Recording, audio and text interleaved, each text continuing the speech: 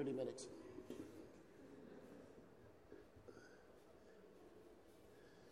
You notice,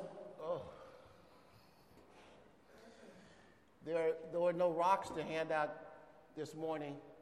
When we were at a church leaders meeting and our pastor, Stephen Cooper, was announcing this new series, he said he was going to hand out rocks to everyone. And I told him that better be a darn good sermon.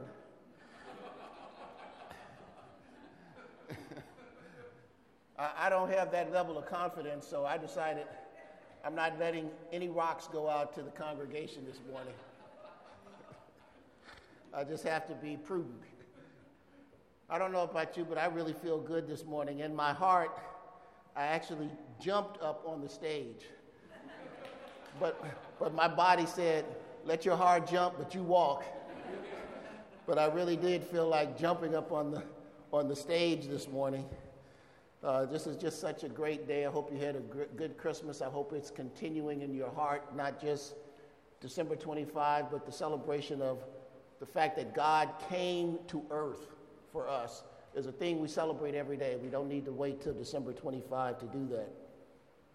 I'm going to talk this morning about change versus gospel transformation, because this is the time of year when New Year's comes along and we make these wonderful New Year's resolutions. I belong to 24-Hour Fitness, and I always hate January and February because it's so jam-packed with all the people who made these New Year's resolutions to work out, and I just can't wait to March because half of them are gone. It's back to the normal population by March and April. So that's what I want to talk about this morning. So will you pray with me?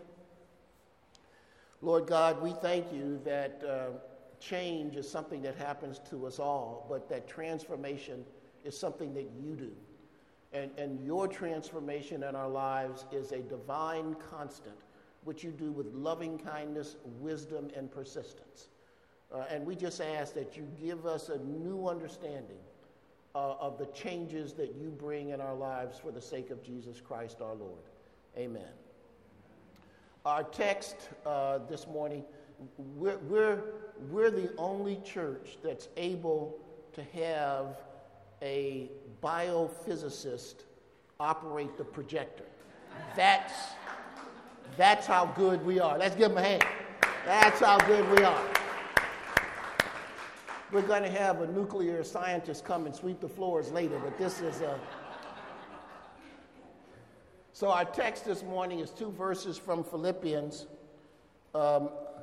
Brothers, I do not consider that I have made it on my own, but one thing I do, forgetting what lies behind and straining forward to what lies ahead, I press on toward the goal of the prize of the upward call of God in Christ Jesus. Now, these 2 verses pack so much in terms of Paul's emotional life and the change that changes he went through, that we can zoom right by it without seeing it. Just like this morning, I was a little late and I zoomed right by Bobby and Connie Guerra, and only out the corner of my eye I said, oh, I think that was Bobby and Connie. Go, shoom. And that's what we can do with a verse like this. So let me start off by talking about the difference between change and gospel transformation. Change is about being or becoming different, other than as you are. And as you know, change can be good or bad. You can become a better person or a worse person. But neither Jesus nor his gospel are part of the equation when you talk about change. Change may make you religious, but it will not make you a follower of Jesus Christ. Gospel transformation means being transformed into the image of Christ, having more and more of his values and his character. Unlike change, gospel transformation has everything to do with Jesus and his gospel. So the first thing I want to look at is how gospel transformation enables us to deal with a negative past. And so I want to look at Paul's example. When Paul says forgetting those things that are behind, we have to look at those things that are behind. And one of them is his old identity. Let me read from Philippians 3 further on in this passage where Paul describes who he used to be. He said, if anyone thinks he has reason for confidence in the flesh, I have more. Circumcised on the 8th day, of the people of Israel, of the tribe of Benjamin, a Hebrew of Hebrews, as to the law, a Pharisee, as to zeal, a persecutor of the church, as to righteousness under the law, blameless. But whatever gain I had, I counted as loss for the sake of Christ. Indeed, I count everything as loss because of the surpassing worth of knowing Christ Jesus, my Lord. So here was the way Paul used to be. And in other words, he was saying, not only was I a Jew, I was a good Jew. And not only was I a good Jew, I was counted among the best of the Jews. I was that top 1%, religiously speaking. I obeyed the law to the point that I could call myself blameless and no one could openly disagree with me. So let's look at the obstacles to Paul's transformation. His old identity as a super righteous Pharisee, a model Pharisee.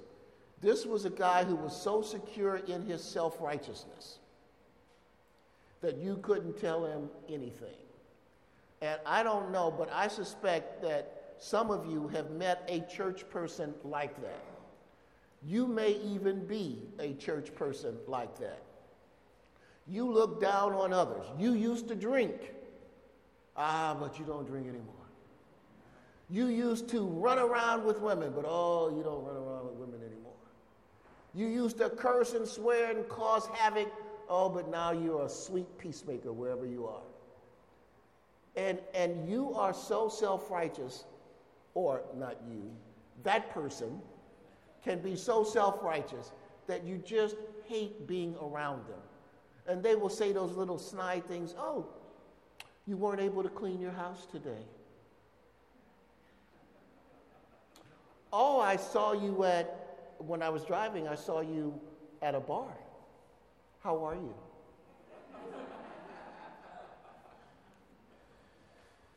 So he had to deal with his old identity, and now having been transformed, he must deal, listen with this, to the hatred of his former colleagues.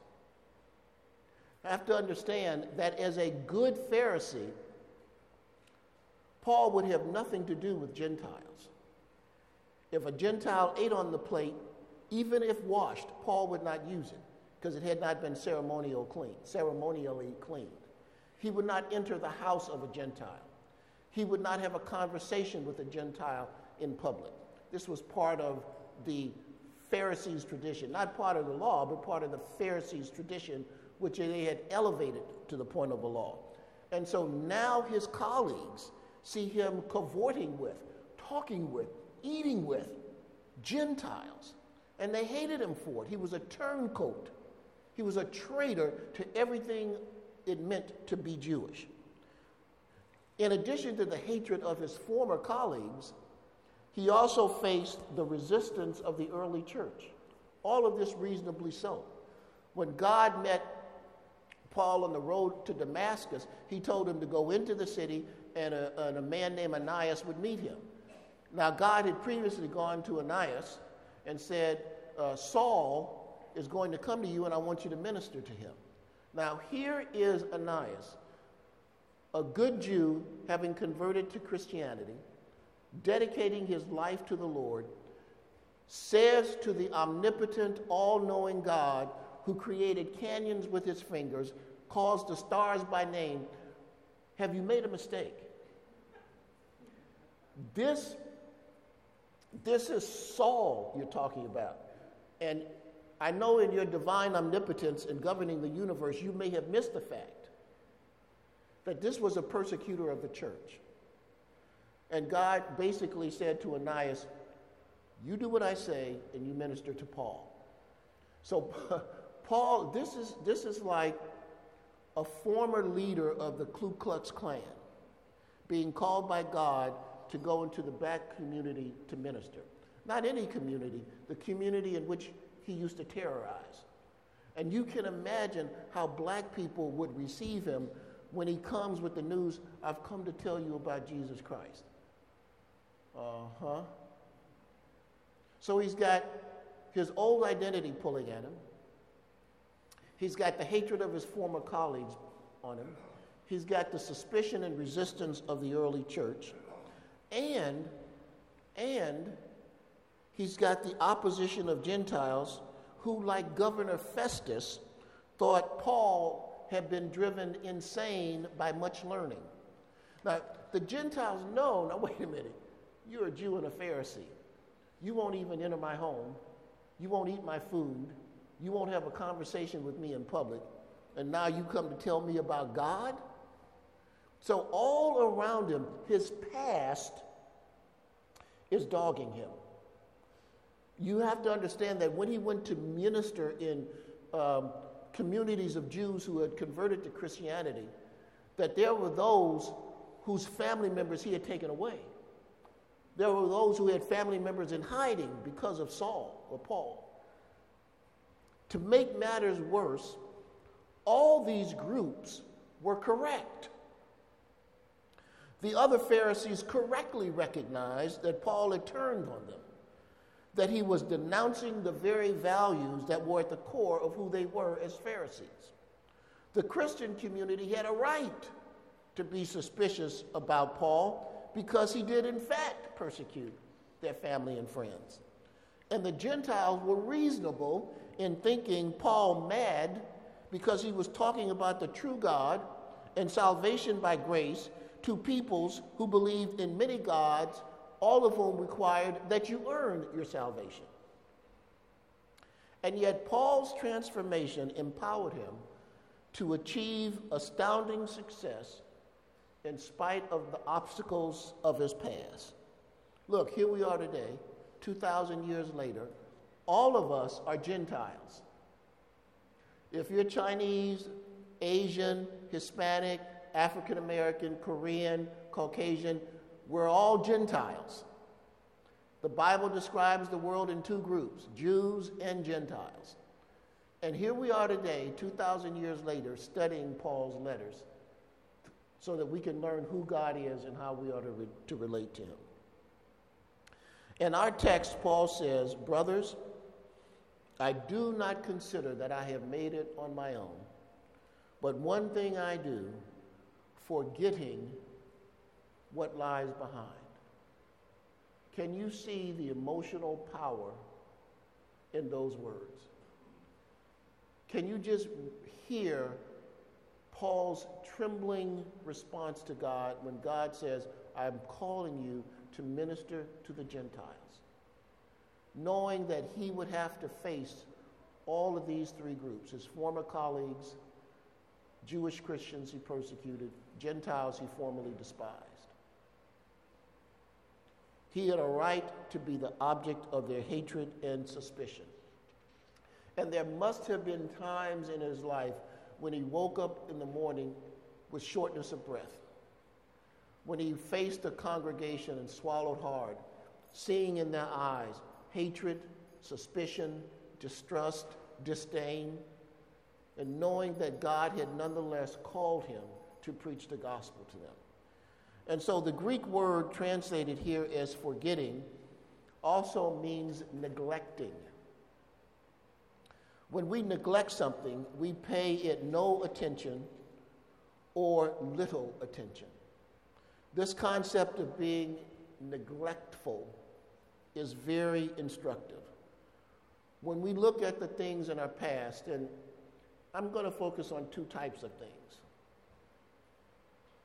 Our failures or sins of the past, things that we have done.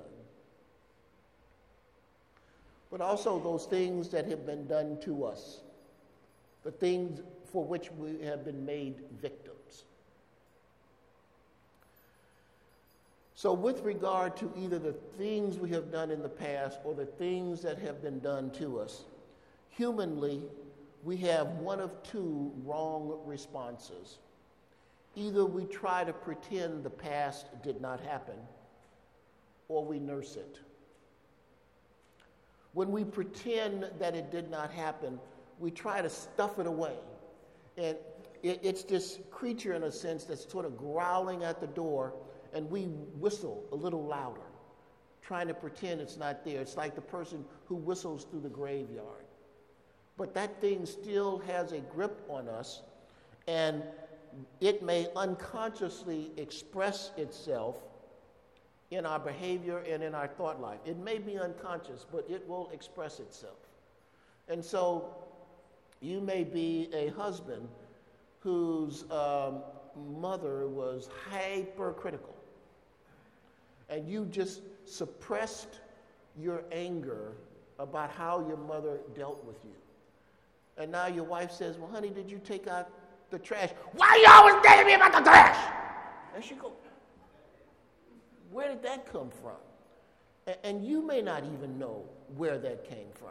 But that's that process of stuffing a hurt or pain from the past, not dealing with it, stuffing it and trying to pretend that it doesn't exist, and it always comes out in some way. That's a terrible response. But the other response is equally bad, and that is we just nurse it. We go over and over it again, and it just, every time we look at it, it just grows larger. It's like if you have weeds,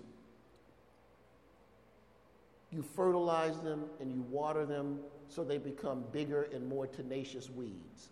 Now, we know that that's a foolish thing to do, but yet spiritually, we often do that. We rehearse the wrong that we've done. We rehearse the wrong that has been done to us. We go to God and we repent again. We confess again. We ask God again to forgive us, as though when we went the first time, God did not forgive, and he did not, what does he say? If we confess our sins, he is faithful and he's just to forgive us our sins and to cleanse us of all unrighteousness. The faithful part, we understand. He is faithful. But for years, I didn't understand the phrase, he is faithful and just to forgive us and to cleanse us of all unrighteousness. And I was on a walk and I said, God, I don't understand why you put that in there. Why? And then he made it clear to me. God has already punished that sin. He did that by putting it on Jesus and crucifying Jesus on the cross in my place. The sin has been accounted for. It has been fully punished. If he punished it for me, that sin on me, it would be unjust. Even in our human law, there's no double jeopardy. If you have been cleared of a crime, you cannot be charged with the crime again. That's even in human law, which, by the way, is based on the Bible. And so God is faithful, but he's also just. He's already punished that sin by putting it on his son, Jesus Christ. You and I are the ones who nurse it. We can't bring it back to life because it's been dead and buried with Jesus, but we act as though. Boogeymen don't exist, but we can give them life, can't we? So that if we hear a little rumble in the closet, that boogeyman is about to come out. Yesterday, this is a note I made from 2009. I take my dog, Boone, to the dog park on 30th and Grape. And there was a woman with two beautiful greyhounds. And if you've ever seen greyhounds run, they run like water pours. It's just a beautiful thing to see. But one of them ran on 3 legs. And I noticed this and I said, well, is something wrong with that one? And she said, oh, well, when he was young, his leg was broken and he was in a cast for 8 months. I said, well, how long has he been out of the cast? He said, oh, he's been out of the cast for 2 years, but he's still afraid to put down the foot. And I said, my goodness, that's what Some Christians do. God comes and he says, look, I've forgiven you. The thing that was done to you was a sin, but I'm going to make your life new. And all I need you to do is put down your foot. And we go running around the dog park of life, not trusting God, and we won't put down the foot. So some Christians are like this. Jesus has given them a new nature.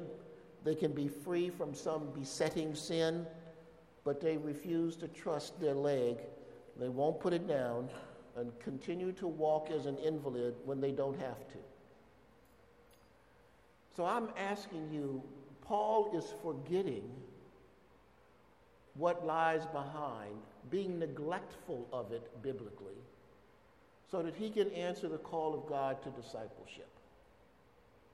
What from your past is holding you back? In what way might you be like that three-legged greyhound? Are you wasting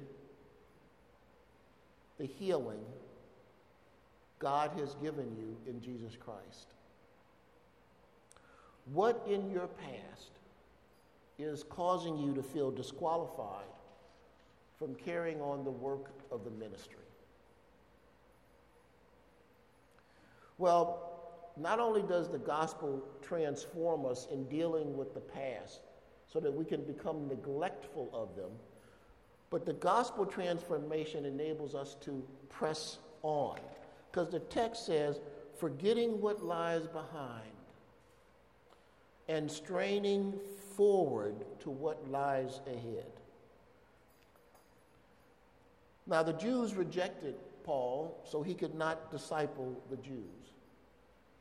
And therefore, he turned to the Gentiles, which is what God had told him in the outset. But his heart in the beginning was to obey God in part.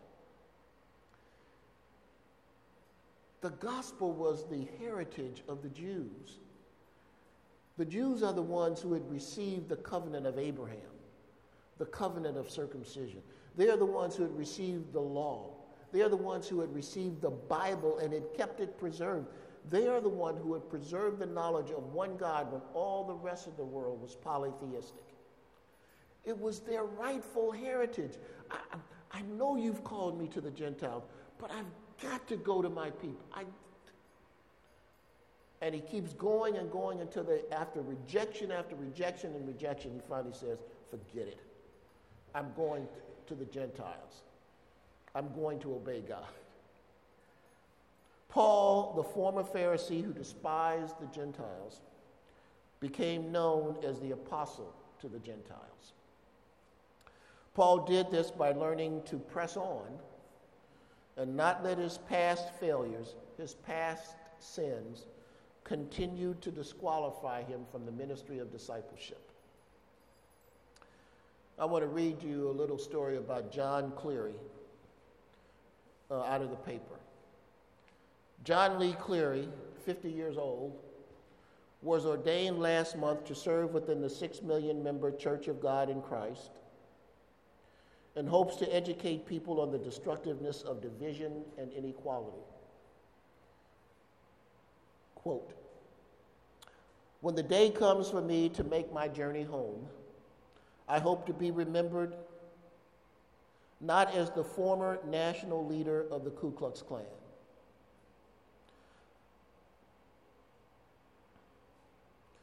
but as a man who saw wrong and tried to right it, to build a better world to leave for our children, both black and white." Close quote. Cleary's words. Though the historically black denomination has a few white ministers, Bishop George D. McKinney, who ordained Cleary last month, told the Tulsa World newspaper, "It is not every day we get a former Klansman." And Cleary went on in the interview to answer the question, what happened to you? And his answer was, God changed me. And I had to forget, I can't believe his words, I had to forget the things that were behind me, which were wrong and they were sins, and recognize that Jesus died for those sins for me. And so I turned my back on them and I turned my face to God, who loved me and saved me. So here's Paul going to the Gentiles, like sending a former member or leader of the Klan to minister among black people. He must minister to people who are suspicious of him. He must minister to people he formerly despised as unclean under the law. In other words, he had to cross cultural boundaries unthinkable to the normal Jew and definitely to a devout Pharisee. I remember in reading The Lion, the Witch, and the Wardrobe by C.S. Lewis. In the first volume, the kids go through this wardrobe into this magic land. And they come across Mr. and Mrs. Beaver, and they start having this discussion with them. And there's all this discussion about Aslan, the lion, returning to Narnia. And the children listen with rapt attention, but everybody's speaking in hushed tones. And so the little girl asked Mr. Beaver, well, is he good? And the beaver said, oh, yes, he's good, but he's not safe. God will always call us out of our comfort zone. I had the chance, I'm so pumped up because yesterday I spent the whole day ministering to 60 young Chinese professionals at Siquan Resort. And we were talking about cross-cultural ministry. And they were all there because they had dedicated themselves to minister in China. Half of them lived in China and half were ABCs, American-born Chinese. And we were having this discussion. And I said, it is right and good for you to dedicate yourself to the ministry in China. And I told them the story about Aslan, God. He's good, but he's not safe. Do not be surprised when God calls you to do something that you find uncomfortable. I said, for example, God may call you not to China, but to Japan. Now you have to understand, for the Chinese, Japan is what the Klan is to blacks because of what happened in World War II. You see, your heart must be ready to, like Paul, strain forward to the calling of God in your life. Not prejudge what that calling will be. So let me ask you, how is your current circumstance affecting your availability to God? Can you disciple only people who look like you? Do they have to be white? Do they have to be beautiful? Do they have to be Korean? Do they have to be Hispanic? Do they have to be old with a paunch? Are you available to God to disciple whomever he brings into your path? And that is what Paul means when he say he's straining forward. You have to understand, you and I, we can so miss this. For him to sit down at a meal with a Gentile turned everything in his preceding 30 years up on its head. I wouldn't be surprised if his stomach got queasy the first time. Let me ask you whether you're in a wrong relationship according to the gospel or wisdom. Are you engaging in conduct that is wrong or harmful according to the gospel or wisdom? Are you seeking change rather than transformation? Because change you will have.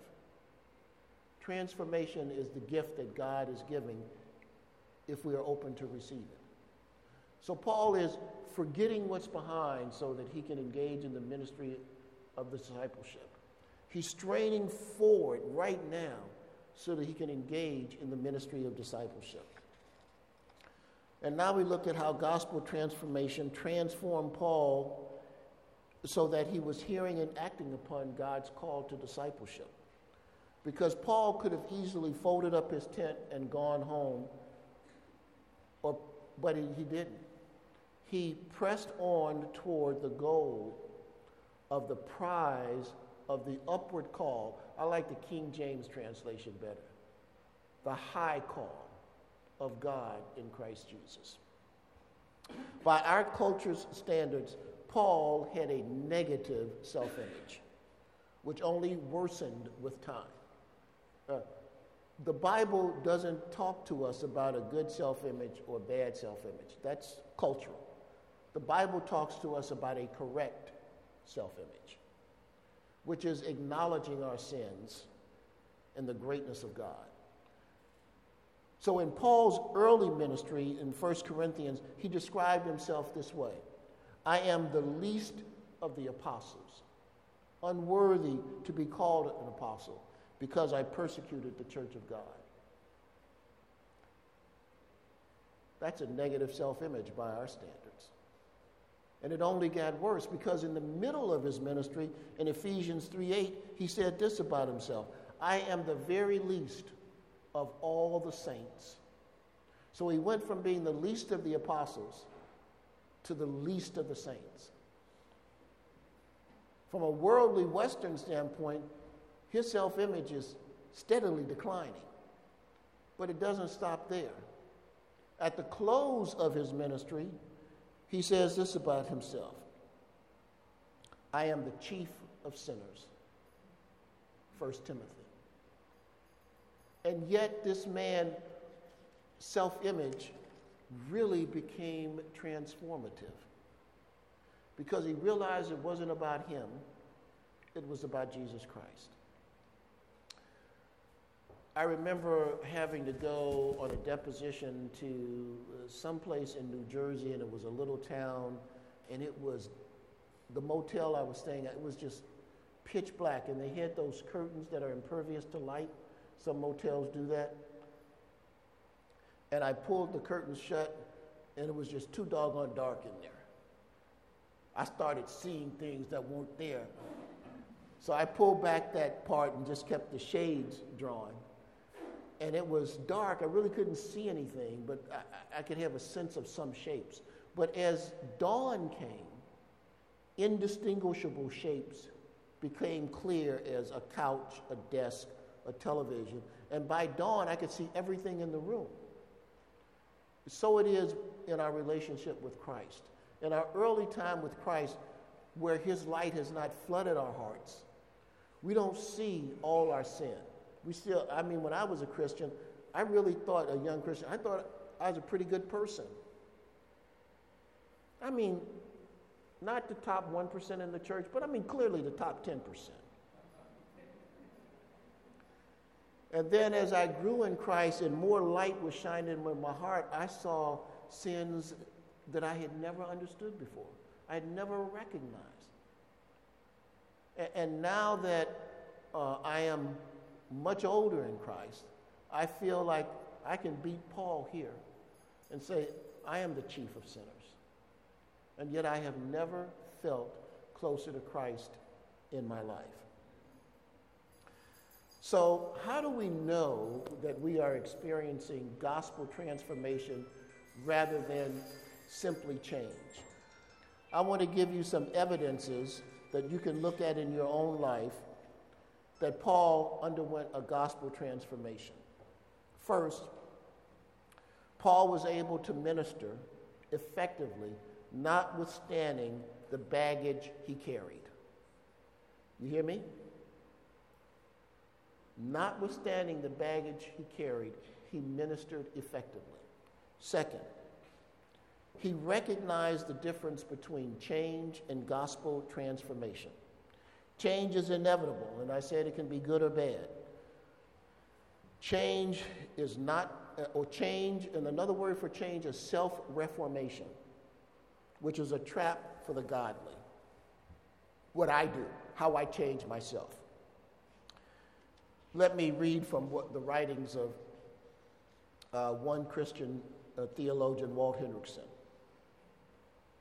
As a follower of Christ, you know that self-reformation is futile. Having declared spiritual bankruptcy, you came to God asking Him to live His life through you. He is your life. You live day by day in dependence upon His strength and presence. The worst thing that could happen to the non-Christian is for him to be able to solve his own problems. Nothing is more deadly than self-reformation. The great physician heals those who cannot heal themselves.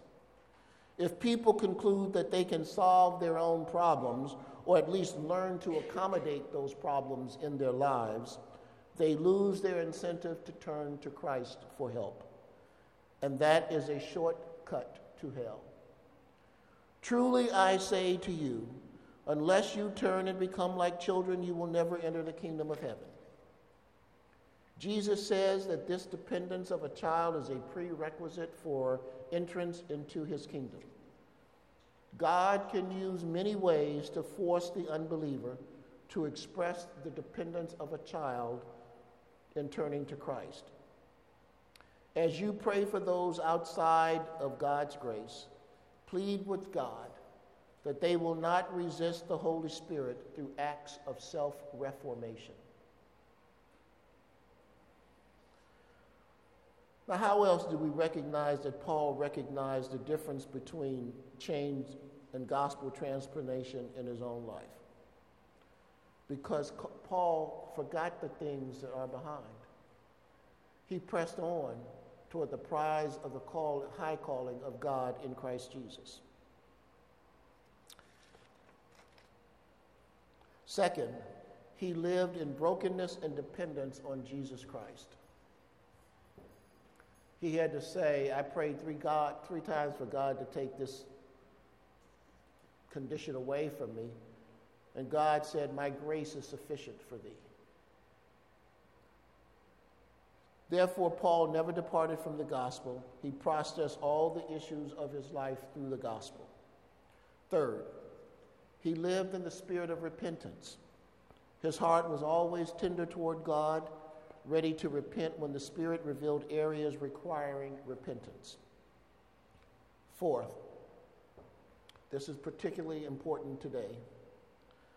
Paul recognized his need for Christian fellowship and accountability.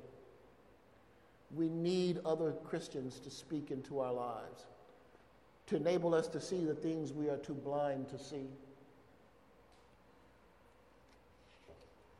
Let me ask you, are you willing to forget the things that are behind and press on toward the prize of the high calling of God in Christ Jesus?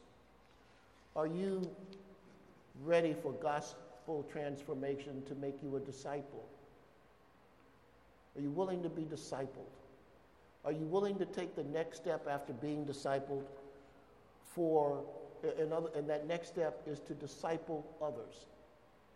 Without saying, I am disqualified for what I've done in the past. We are all disqualified. But we work not in our name, in the name of the great one who is qualified to do all good things, the maker of the universe. Are you willing to be discipled and to be a disciple because you are pressing on toward the prize of the high calling of God in Christ Jesus? And here's the beauty of pressing on toward the prize. We are not in competition with other Christians for the prize. The prize of which Paul speaks is a prize that God has set aside completely and exclusively for you alone. It is your prize. I cannot grab it. Satan cannot grab it. Only I can grab hold of this prize. And he is saying that if we press on, now listen, notice he didn't not say, when I succeed in the calling of the high calling of God in Christ Jesus. He didn't say, when I succeed. He said, I'm going to press on. So that means, ladies and gentlemen, that you and I at times are going to fall flat on our faces. We are going to be abject failures. But we press on, not for success, but for the prize. And all God wants us to do for the prize is to press on. He doesn't say you have to lead X number of people to Christ. He doesn't say you have to disciple X number of people. He says you have to press on toward the prize. Toward it. Not reaching it. You hear? Just press on toward it. I like many guys, I guess. I'm a sports, I won't say addict. That would be too much. I'm a fan. And I like to look at those shows where they show the practice drills. And one of the practice drills is that particularly the linemen push against a sled. And they have weights in the sled. Typically another coach is standing in the sled. And they hit the sled and they're supposed to drive it, practice, to press onward. That is what God is calling us to do. We don't have to reach any line. We just have to press on toward the prize of the high calling of God in Christ Jesus. Because the reason we only have to press forward is that Jesus has already accomplished the work. We are working or playing in a game where the outcome is already determined. The game is won. It is locked up. It cannot be lost. All we need to do is press on toward that prize. And that prize is discipling people. Let's pray.